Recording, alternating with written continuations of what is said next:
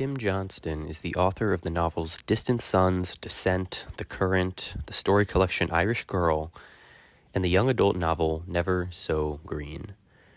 A New York Times, USA Today, and Indie National bestseller, Descent has been published internationally and optioned for film. Also optioned for film, The Current won the Midland Authors 2020 Adult Fiction Award. The Stories of Irish Girl won an O. Henry Prize, the New Letters Award for Writers, and the Gaval Press Short Story Award, while the collection itself won the 2009 Catherine Ann Porter Prize in Short Fiction. Tim's stories have appeared in the New England Review, New Letters, the Iowa Review, the Missouri Review, Double Take, Best Life Magazine, and Narrative Magazine, among others. And after earning degrees from the University of Iowa and the University of Massachusetts at Amherst, Tim made a living for 25 years as a carpenter. He is the recipient of the 2015 Iowa Author Award and currently lives in Iowa City, Iowa. In Distant Suns, Tim's latest novel, published by Algonquin Books, the paths of two young men collide and spark unexpected violence in a Wisconsin town where three boys went missing in the 1970s in this, quote, intricate, haunting novel. That's in the words of Michael Carita, author of An Honest Man. What if? What if Sean Cortland's old Chevy truck had broken down somewhere else? What if he'd never met Denise Givens, a waitress at a local tavern, and got into a bar fight defending her honor? Or offered a ride to Dan Young, another young man like Sean, burdened by secrets and just drifting through the small Wisconsin town? Instead, Sean enlists Dan's help with a construction job in the basement of a local, the elderly, reclusive Marianne Devereaux. And gradually, the two men come to realize that they've washed up in a place haunted by the disappearance of three young boys decades earlier. As Sean and Dan's friendship deepens and Sean gets closer to Denise and her father, they come to the attention of a savvy local detective, Corinne Viegas, who has her own reasons for digging into Dan's past and for being unable to resist the pull of the town's unsolved mystery. And with each chance connection, an irreversible chain of events is set in motion that ultimately culminates in shattering violence and the revelation of long-buried truths. Gripping and immersive, this crime novel by best-selling author Tim Johnston becomes so much more. A book about friendship and love and good hard work, and a masterful read about how the most random intersection of lives can have consequences, both devastating and beautiful. You're listening to episode 22 of Talk of the Town After Hours, and this is Jack Donnellan, director of the news department at WVBR. A few weeks back, we sat down with Tim Johnston to discuss Descent and Distant Suns for WVBR News' latest series, Authors on Air. We got a chance to hear about Tim's process and an exclusive excerpt from his most recent novel, Distant Suns. You're about to listen to that interview in full right now. But first things first, I'd like to thank you for your listenership and thank Tim Johnston for his appearance on WVBR. Before we head into the core of the interview, here's Tim introducing himself, his background, and how he got started writing. Enjoy the episode. So it was kind of like drawing and comic books, and eventually, as I got a little older, I kind of grew out of the sort of comic book phase, and even when I was still drawing, I began to write longer. The narrative part, the written part of comic book stories, for me began to get longer and longer until the things I was writing were more like stories with illustrations. So I and then I went, as you mentioned, I'm in Iowa City, and I grew up here, and I went to college here as an undergraduate. And this is also the home of the Iowa Writers Workshop, which is probably the preeminent graduate writers workshop in the country, if not the world. And that didn't really have much influence on me early on. I went to the University of Iowa because I lived here, and they let me in, and it was affordable because I was in state.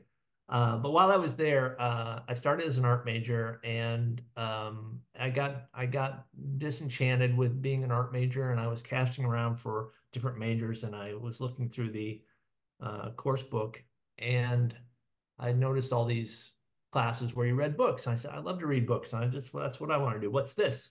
And it turns out that was an English major or an English literary major. And it was while I was an English major, reading books and getting into literature in a more serious way. I'd always read, but getting into it, on the college level, that I began to sort of tinker with taking writing classes. And this led inevitably to more writing classes. And one nice thing about, it wasn't so true back then, but now you can major, you can get your undergraduate degree in creative writing. Back then, you really couldn't do it. But because I was at that Writers Workshop University, there were a number of writing and fiction writing courses available, being taught by graduate students who were in the Writers Workshop. So I took a number of those, and at one point, before I understood what I was going to do with my English major, which I had no clue, and that's a kind of, I'm not the only one who's gone through that, but one of my professors said, well, have you ever thought about graduate school? And I had never thought about graduate school. And this bulb went off. It's like, well, this is a good way not to have to figure out what to do with my Right. English major for another couple of years. So I applied to a couple of schools, and I was lucky enough to get into one, an MFA program at the University of Massachusetts in Amherst. And I went there, and there I discovered that, yeah, what I really do want to do is write, and I want to write fiction. And that program gave me the time to figure that out. It gave me, the skills and the degree to probably go out and teach, uh, lower level writing courses at universities. But I really wasn't into that idea of doing that. And so instead, when I graduated, I went to Japan, where a friend of mine was living as a banker, and he invited me to come out and hang out with him. And I taught English to Japanese businessmen and women, and I started writing my first novel, which was never published, thankfully. And that's kind of how it all began. Do you think there's like, I mean, obviously writing's a craft, carpentry is a craft. Do you think that you kind of find inspiration in both Yeah, sort I of never got works? to that part, the carpentry part. So that came later, after I had been in Japan for a while, and then I came back and uh, built computers for a while, built and repaired computers in Iowa City. And when I got tired of doing that, another opportunity came up. It was to help my father build a house or remodel a house, um, for his wife's, my stepmother's mother, who was coming to town. So I just, out of just happenstance, I took up carpentry, started working with my father, and that led to more carpentry work. And I ended up going out to California, where friends of mine were trying to be actors in Hollywood, and I ended up doing working on sets and things out there, movies and commercials. And while I was doing that, I met a guy who was a serious contractor who worked on, super nice Beverly Hills, houses, and did really first-rate work. And he sort of, through working with him, I unlearned every bad habit I had learned working with my father, and became a serious, skilled carpenter. And that's how I paid for the writing for pretty much the next 20 years or so. Right. But So to answer your question, yes, there are definite, there are definite parallels between trying to write well and trying to do good quality carpentry work. And I think the most essential one is taking one's time, which was not my father's strong suit. He wanted to get things done, and it sometimes just showed. But taking your time and paying really or close attention to detail. There's a saying in carpentry that the best tool in the toolbox is your eye, and I think that's also, clearly true in writing. You have to, or I have to really um, see very clearly what is before me, what's in my mind, and find a way to transcribe it to the page. thank you so much. Yeah. So before we get into your latest book, obviously Distant Suns, one of the books that's received a lot of attention, that was on the New York Times bestseller list for a long time, was Descent. And so I just wanted to talk a little bit about it before, uh, and maybe give our listeners a sense of what you write about before actually giving you an opportunity to read an excerpt of Distant Sons, which is your more recent novel. But again, Descent is the story of a family undone by the disappearance of a daughter who went out for a morning run and didn't come back. And the girl's vanishing on a late summer vacation morning, which was all the more devastating for its mystery, was the beginning of the family's journey down increasingly divergent and solitary paths. And all that continues to bind them or to each other are the questions that they can never bring themselves to ask. At what point does a family stop searching? At what point does a girl stop fighting for her life? And so you really capture this story that you've created here with a lot of emotion. You capture all the terrifying thoughts, the loneliness, the perspectives of all the different folks in the family. Uh, and we've had listeners actually, after we promoted this, call us and tell us what a great read it's been and how, uh, I guess, how detailed your writing is, and how you're able to get into the mind of each individual character in terms of like the structure of Descent. And then the current is about two young women who leave their college campus in the dead of winter, and they take a 700, not 7,000, 700-mile drive north to Minnesota, and they find themselves suddenly fighting for their lives in the icy waters of the Black Root River. That's just miles from their home. And so one girl's survival and the other girl's death stuns the citizens of a small Minnesota town. It also brings back memories of another young woman who lost her life in the same river 10 years earlier.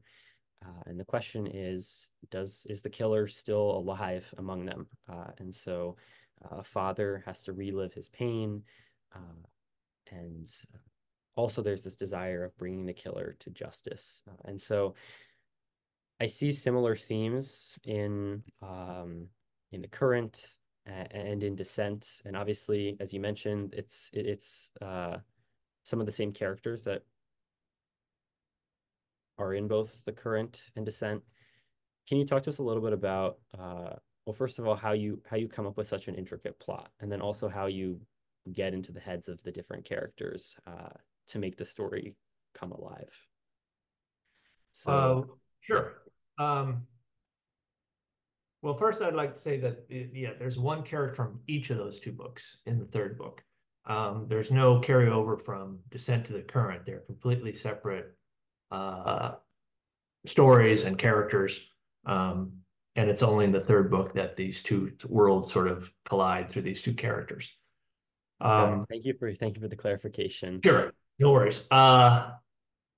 So we were talking about carpentry a minute ago, and in terms of Descent, um, I had not been writing for a while. This was like 2007, I think. And my father and my stepmother, who I mentioned earlier, were trying to build a vacation house in the Colorado Rockies when we were not too much younger, but as a family, we used to go out to the Rockies and ski in the winter. And they would always rent this big old house or something and pay a fortune for it, which was seemed to them just crazy after a while. And they decided, well, let's build our own house over there, which was not a cheap thing to do, but they thought they could, rent it out when they weren't using it to play Right. back.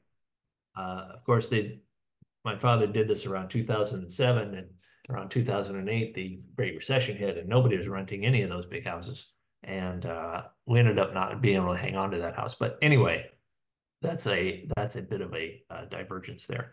He needed someone to go out there and do the finished carpentry work on the house. At the time, I was back living in Iowa City. I'd come back from Los Angeles, and I kept putting him off and putting him off because I was perfectly happy to sit around in Iowa City not writing or making any money for some reason. And finally, he got me to go out there and do the finish work. And it was while I was out there in this house all by myself up in the mountains, and I'm a Midwestern guy by nature. So the mountains are endlessly interesting and enthralling to me. Right. And I go out on bike rides and walks and such and just soak it all in. But it was while I was working on this house and one of these sort of monotonous jobs, which is to, one of the first things you do in a new construction is you get the walls done and you paint all the walls because it makes life a lot easier after you put in all the cabinetry and everything. The walls are already basically painted. So I was painting, a pretty large house, top to bottom, and I began to get this idea um, of this family who comes from the Midwest like I did, in this case Wisconsin, up to the Rocky Mountains for some reason, and because it's me, something bad is going to happen to them, Right.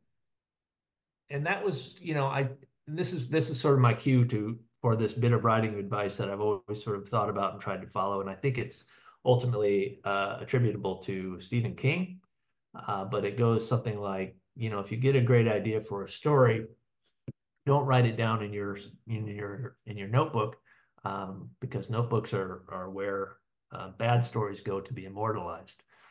But do your best to forget it, and if you can't forget it, then start writing. And so I've always tried to follow that advice and not just stop what I'm doing and try to write down every genius thought that comes to me, because God knows they're few and far between. And so eventually, but I was sort of accompanied by this family long enough that one day, and the voice was strong enough in my head that one day I did sort of literally just put the paintbrush down and with paint on my fingers, start writing. Right.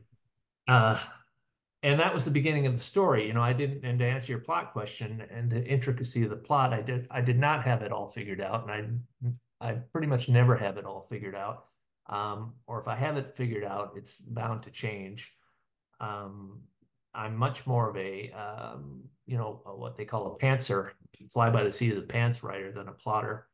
And, but it was enough to get me started. And, once I'm started and I'm really sort of invested in that original sort of idea and those characters, um, plot sort of develops according to, I put you have uh, an event of some kind happen. Something in this case, as you already said, the young woman goes missing, and that sets everything else in motion. And now all your characters or whatever few you have at this moment have something to bounce up against in the world, in their world. Other characters come in, and when they come in, I'm not sure how important they're going to be. And there was a character in Descent who was constantly showing up, and I really didn't know why, except he kept antagonizing our family for whatever reason. And about halfway through writing the book, I kind of didn't know. The ending I kind of had in mind, I no longer wanted to get to, and I didn't know how to get to a different ending, and I literally stopped writing for probably a year. And what got me going again was a sort of an aha moment when I realized what that character was doing in the book and what he could Right. do to get me moving again. And people who've read it will probably figure out who I'm talking about. But it was a surprise to me that he was going to have this particular role in the book, and and therefore I think it's one of the most satisfying surprises that the reader experiences, because I wasn't telegraphing it. I didn't really anticipate it, and so you don't see that in the reading. You don't predict it, and and I think that's an important um, part of the process for me, is that I like to figure out who the characters are as I'm going and be surprised by them, and that sort of dictates how plot goes, if that makes sense. Right. So you're almost saying, and let me see if I've got this right, that the story is really driven by just the characters' actions.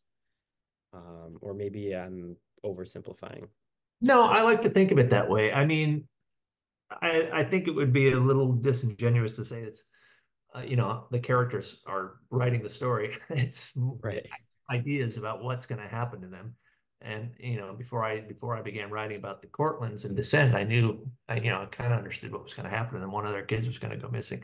But as to the fallout, everything that happens after, I try as much as possible to be true to what people would actually do in those situations, and based on who they are, my understanding of them, and my understanding of them changes over time. I think they're like meeting um, real people. You don't, you and I don't know much of, a little Right. bit more about me because just from reading things, but I couldn't tell you what you're going to do when you leave the studio. And so yeah, I have to sort of get to know these characters like I would get to know anyone. And that can take a long time. It took me a good 4 or 5 years, I think, to write a first draft of that novel. And so, um, I guess something that always comes up when you're writing a novel, I think that's interesting. And you're writing about characters that uh, or places that maybe you don't necessarily relate to. How do you make it realistic? Um, like let's say you're talking about folks from um, or what it's like being um, from a small town out west.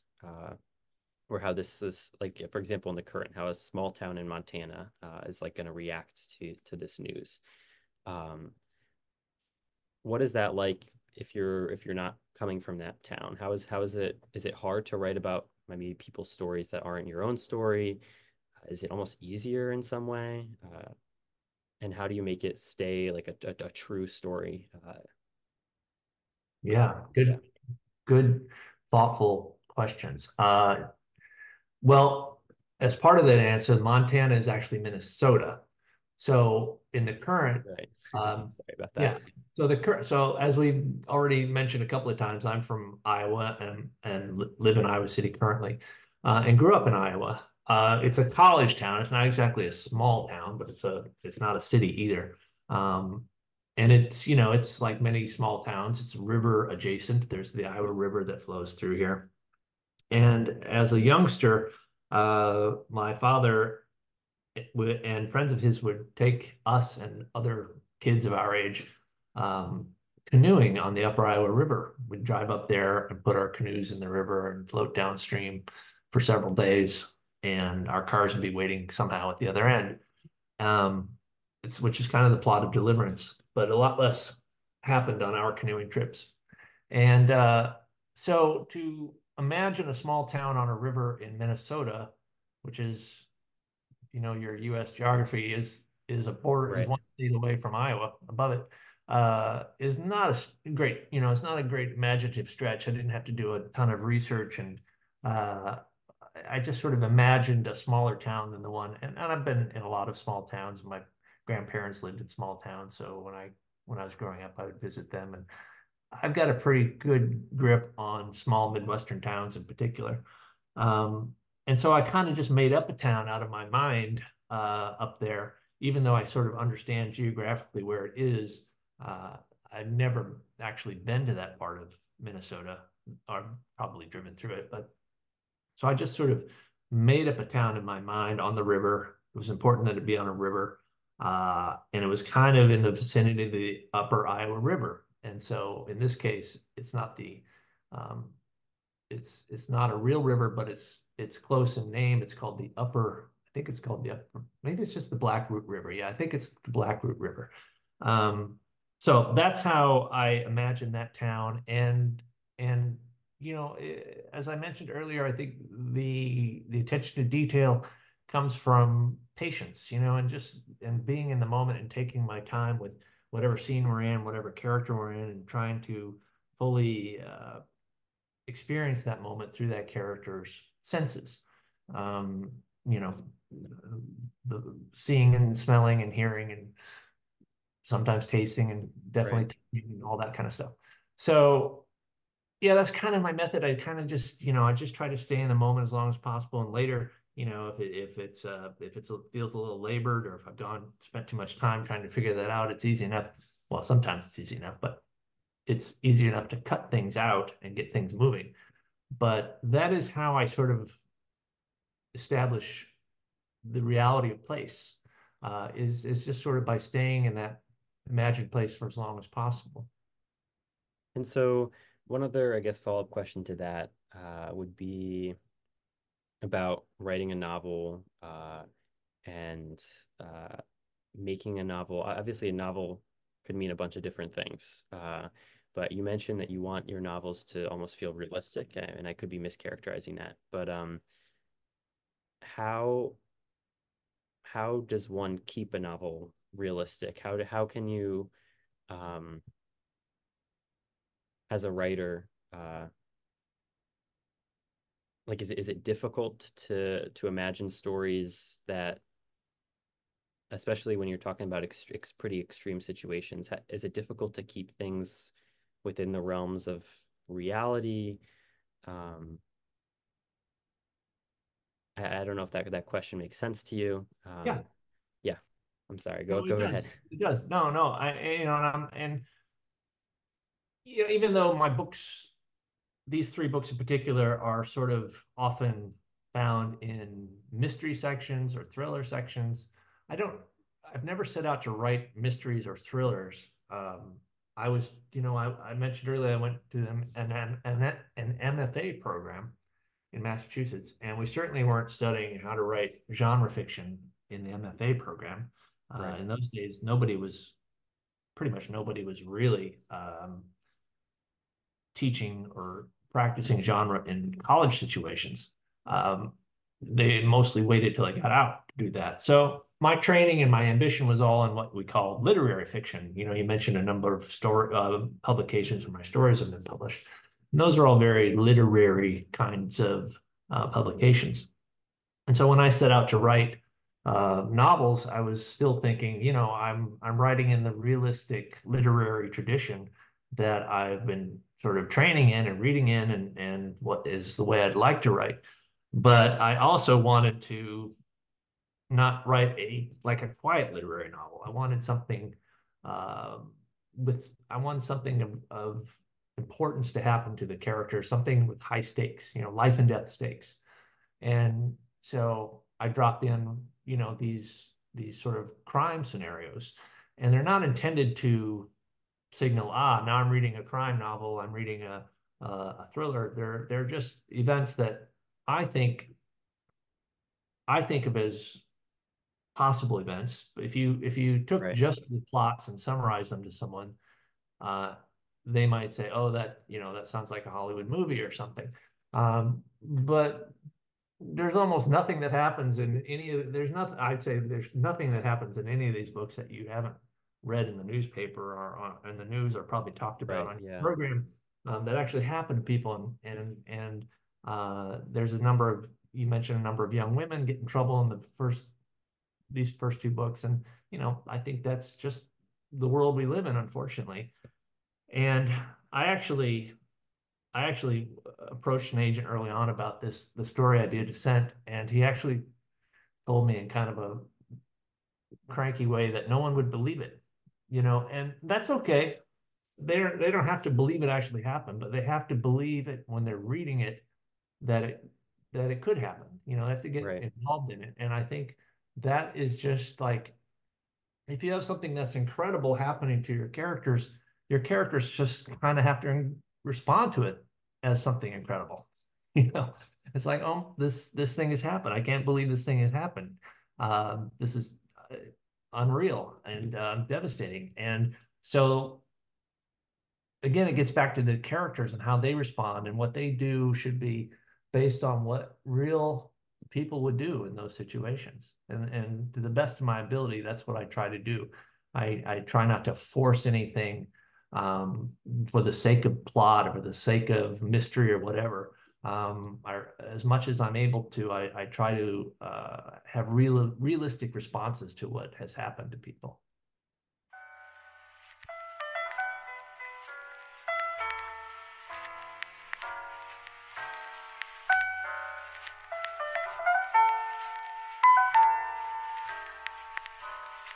You're now about to hear Tim read an excerpt from his latest novel, Distant Suns, released on October 17th, 2023.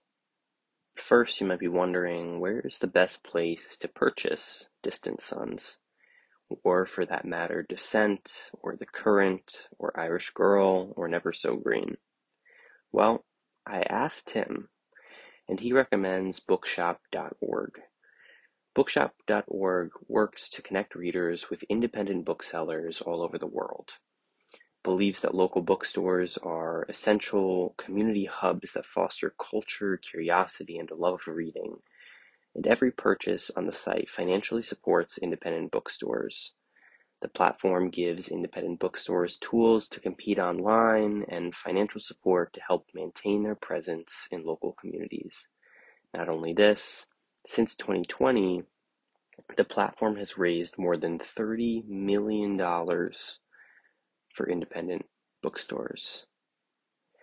So if you want to purchase any of Tim's books, you can head to bookshop.org or any other major website where books are sold, or your local bookstore.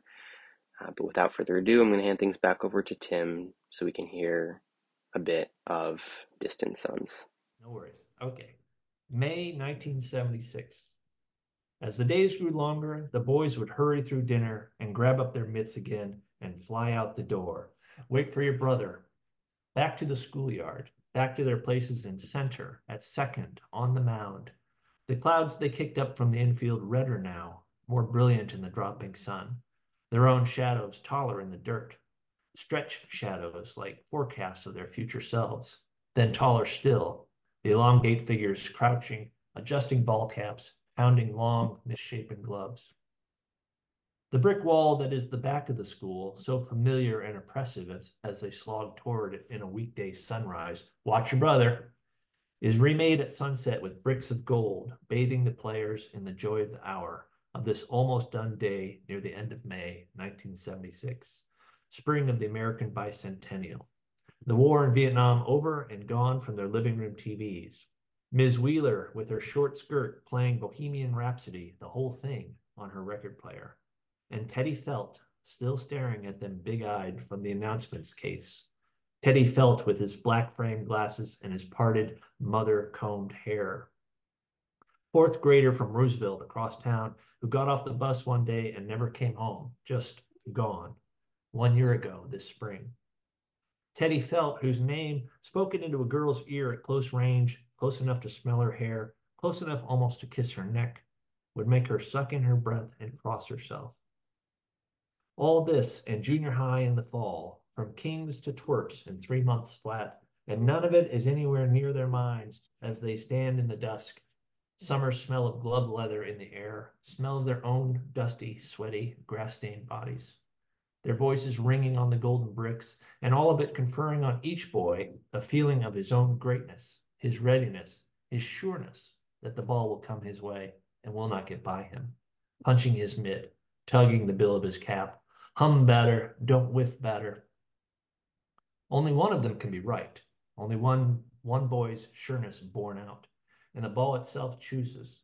It leaps from the bat with a diving, curving life of its own, and leaps again from the dirt in a fiendish sideways juke, hell-bent on the gap between second and third. A run-scoring single in the moment it reaches the grass, but it never reaches the grass. It is stopped, robbed absolutely by a lunging left arm, a backhanding glove, his. Glove and boy wheeling all the way around with the flight of the ball before he halts himself, a hopping sidestep toward first, securing his grip on the ball and stepping into the throw, smooth as Morgan, deadly as Rose. The ball, a pink moon in the dusk, the spiraling red stitches. The first baseman's mitt open like a fish mouth, and the ball itself snapping shut the mouth with a deep slap of leather. End of inning, end of game. That throw, the whooping of his teammates, still replaying in his heart as he goes among the pines, antic and happy on the needled path, heading home. The day's last rays shooting slantwise through the trees like arrows, and the boy moving in that riddled light as in a pink netting, lobbing the ball into the air before him in mini pop flies and rushing to field them underhanded Willie Mays style, to the amazement of the play-by-play man. Hoo boy, some catch by Milner. That voice, the soft skid of sneakers and pine needles, the quiet slap of the ball in the mitts webbing, the only sounds in all those woods. At the assassin's bluff, a low wall of rock from which a panther, or more likely the assassin himself, would pounce. The boy's shadow lurches across the wall's craggy face, leaping to snag a shadow ball among the shadow trees. Beyond the bluff, the path dives into the valley of bones, and here he descends in his headlong lope. Here misjudges the ball, bobbles it, chases it down the path, the play-by-play man's voice rising in urgency as the boy descends, as the runners advance, until the boy arrives breathless in the floor of the valley, that darker, colder gloom, and stops where the ball has fetched up at the foot of a tree, pocketed among knuckled roots, gnarled roots like ghoul's fingers, tensed in the earth for just this prize. The ball so white and small and perfect, like a lure. And the boy feeling such a chill then to the back of his neck that he turns to see what has blown on him with its cold breath. Teddy felt, the silence says, like a whisper in his ear, that old game. And it's as if the picture itself, big-eyed Teddy Felt in his black glasses, has followed him here to these haunted woods, where it might at last become the living or not living boy himself. Joey Milner, Teddy whispers, and Joey's heart drops. The cold rushes through him, and he grabs up the ball and turns and flies, just flies. Wind and breath and pounding sneakers and thudding heart, all one great sound in his ears. And Teddy's sneakers pounding too, thudding with the blood. And there's the terror thrill of what is just behind, of what cannot be seen. Hands, grubby, dirty little hands, reaching.